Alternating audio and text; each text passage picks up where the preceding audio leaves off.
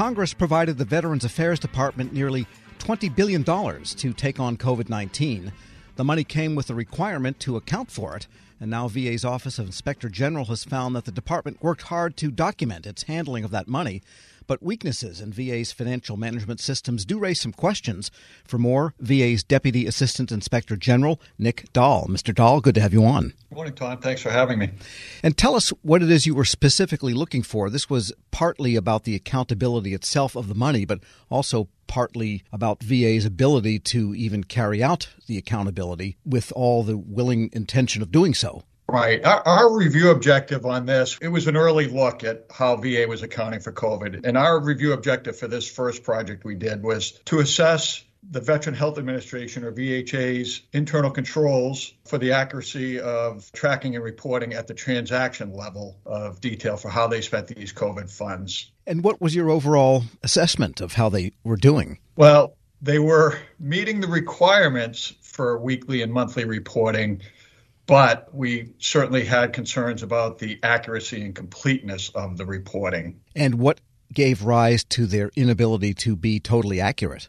Well, VA does rely on its, I'll call it, antiquated financial management system. It's not really a nimble or modern day financial management system. So it does not give VA at the top level real transparency or visibility over what is happening at the facility level.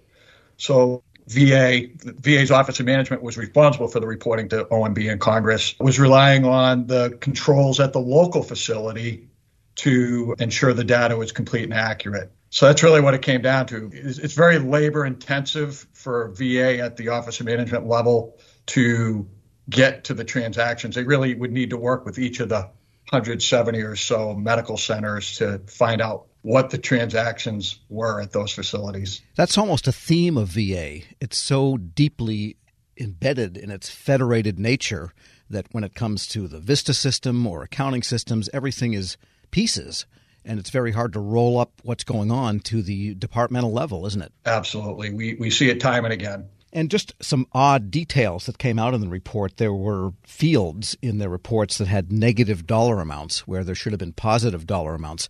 What causes an oddball thing like that to happen? Well, I'll give you two parts to that answer. VA reported to Congress and OMB that the negative dollar amounts were related to their early COVID response efforts when incorrect accounting codes were used.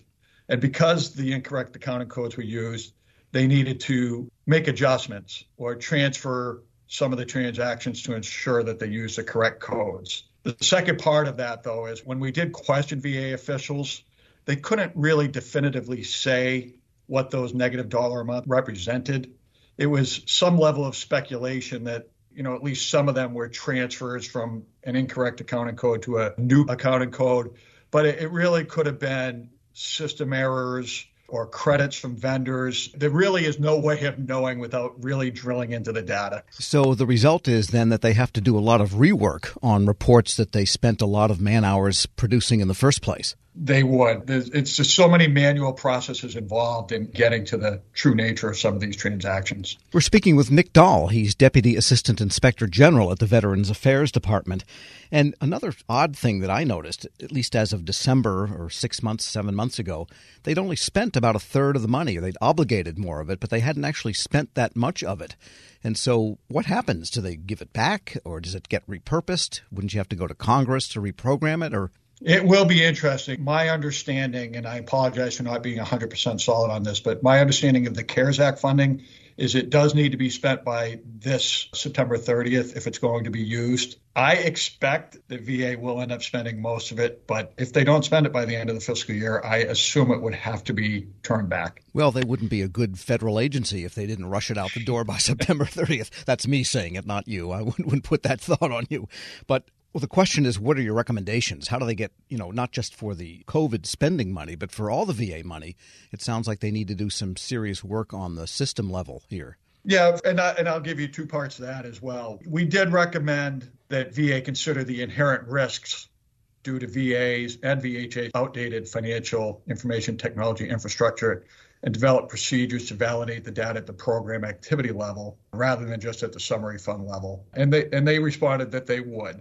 But, you bring up a good point about FMS and the challenges it presents. They are going through a financial management business transformation where they are attempting to bring a system called IFAMS, which will be a modern integrated financial and acquisition management system online.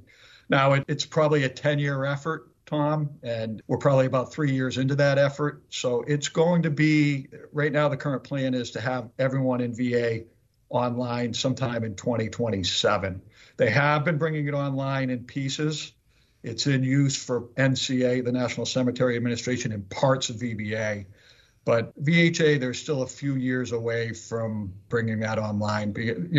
I would say for accounting purposes, VHA is the most complex organization within VA. Sure. And again, this is a little bit outside the scope of the report, but from what you've seen, it does work when it is installed at Cemetery Administration and to the extent that it is at VBA? We are currently conducting our first review right now of the implementation of IFAMS at National Cemetery Administration. I don't feel like I can comment on it right now, but it's being used. I will tell you that. All right. And in many ways, it sounds like a parallel to their electronic health record system where you've got to just take it step by step. And it seems like just looking at it from the IG level that they have taken on a lot of modernizing on multiple fronts. It's a huge undertaking with EHR and IFAMS being two huge systems. They're also looking to bring a logistics system online. I'm hearing talk about an overall HR system. I guess it's a result of the fact that they're behind.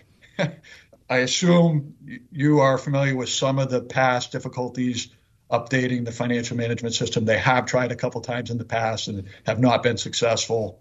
So they're probably a good decade behind on the financial system. And just getting back to the COVID money, though, with what you are able to see, it looks like it was spent in the way that it was intended to be spent and used and obligated ultimately. Right. We don't have any indications that there were problems with the spending. I will say we're just kicking off a project now where we are going to go to a specific network, which is a group of medical centers in VHA.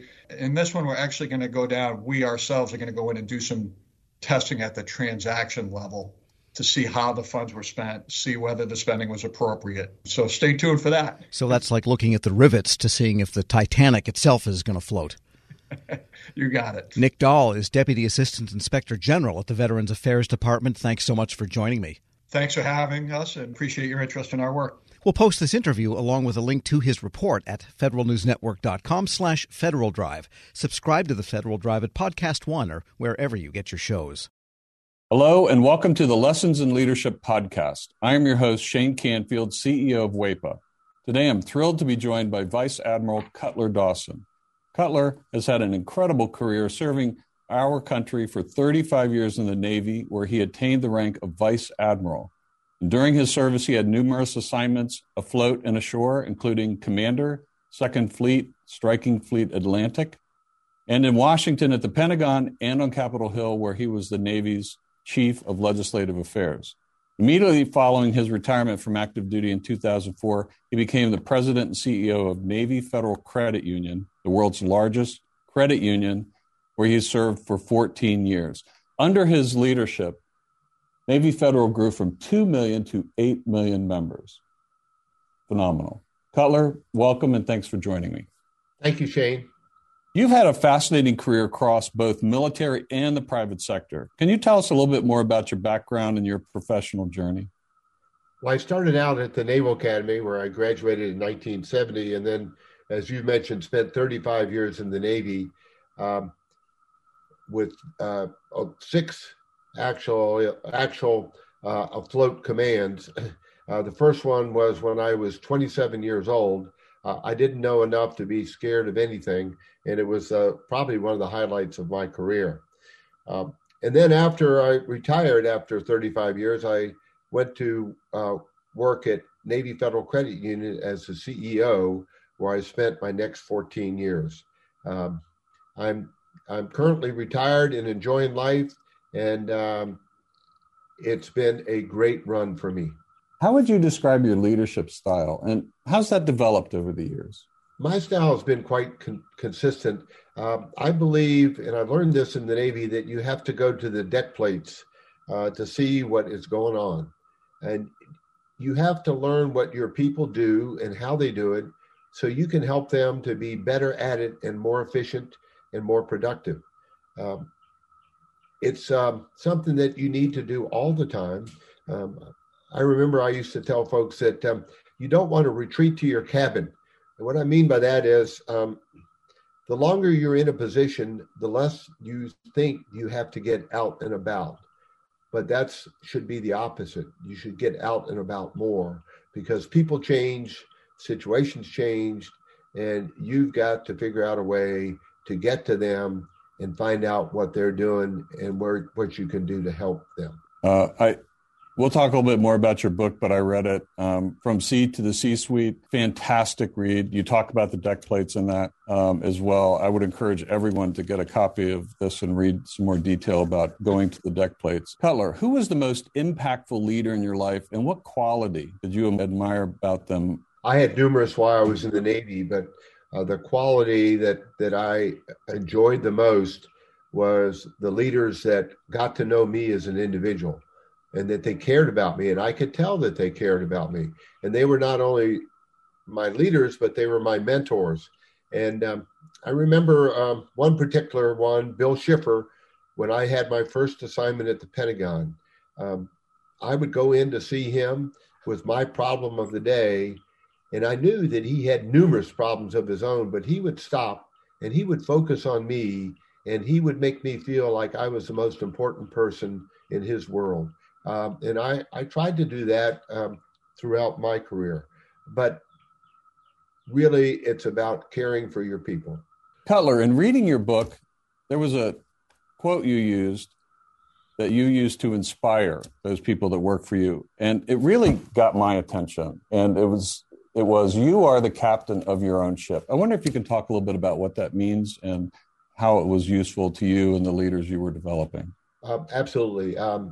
What I mean by captain of your own ship, when you are the captain of a ship, sometimes you're in the middle of the ocean and you don't have anybody to turn to make decisions. You don't have anybody to turn to ask, what should I do now? You have to be the captain of that ship. And I translated that into, let's say, Navy Federal's organization, where I would tell branch managers that I said, you are the captain of the ships of Navy Federal.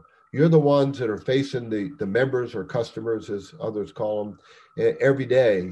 And you have to make decisions without a lot of guidance in some cases and without a lot of time. So be the captain of your own ship. Step up, make decisions, do what you think is right, and you never can go wrong. I think that is so important. And you have to give your people a little bit of latitude to take some risk as well, because there is risk for them in doing that and risk to your organization. That's right. And I mentioned that I took command of my first ship with 5 years in the Navy, and I was 27 years old. Well, my boss had 32 years in the Navy, and his guidance to me when I first met him was, Cutler, you do the right thing and I'll back you up all the way. What a wonderful way to spend an assignment with backup and guidance like that. What great advice. It's clear leadership is a topic you're passionate about. You wrote the book we mentioned before, From Sea to C-Suite. Can you tell us a little bit about that project? Yes. When I was at Navy Federal, I would tell sea stories as parables to get my point across. And folks would tell me, Cutler, we like your stories. It gives us a picture of what you're trying to tell us. Now, what else are they going to say? They work for me, but I took it as a compliment, and it was. And my wife encouraged me to write a book, and I needed a co-author to help me. And I found a lady named Taylor Keelan, who was the perfect co-author. She turned in my stories into wonderful chapters that I'm very proud of. Where can listeners find a copy? Well, you can get it on Amazon, and you can also get it on the Naval Institute website. And I might add that any proceeds from the book, Navy Federal uses to give to charity. Fantastic. Cutler, thank you very much. Really enjoyed your time and your lessons in leadership and sharing with us your life story. And I've learned a lot, both from talking to you today and reading your book. And thank you very much for your time. It's my pleasure. And I would like to add one thing, if I could, Shane. During my assignments in Washington, D.C., I gained the utmost respect for the civilians that work here every day. They're hardworking, they're dedicated, and they have my eternal gratitude. I got to come and go from the Pentagon. They stayed every day and worked in Washington when I got to go out and enjoy being at sea. Perfect. Thank you. Yeah, WEPA serves civilian federal employees, but your comment is well taken because the interaction between the two is continuous, it's nonstop, and it's critical. So the career civil servants, as well as career military, our country would not be where it is today without them. I totally agree. And I can tell you from the U.S. Navy standpoint, we couldn't operate like we do without them being the backbone of what we do. Thank you very much for your time today, Cutler. And to everyone listening to Lessons in Leadership podcast, we'll see you next time. Grab a 30-day free trial of Live by Live Plus, and you'll get unlimited skips, commercial-free music, and all of the podcasts and live streaming events you can handle. Visit livexlive.com/podcast1 to learn more and start your free trial.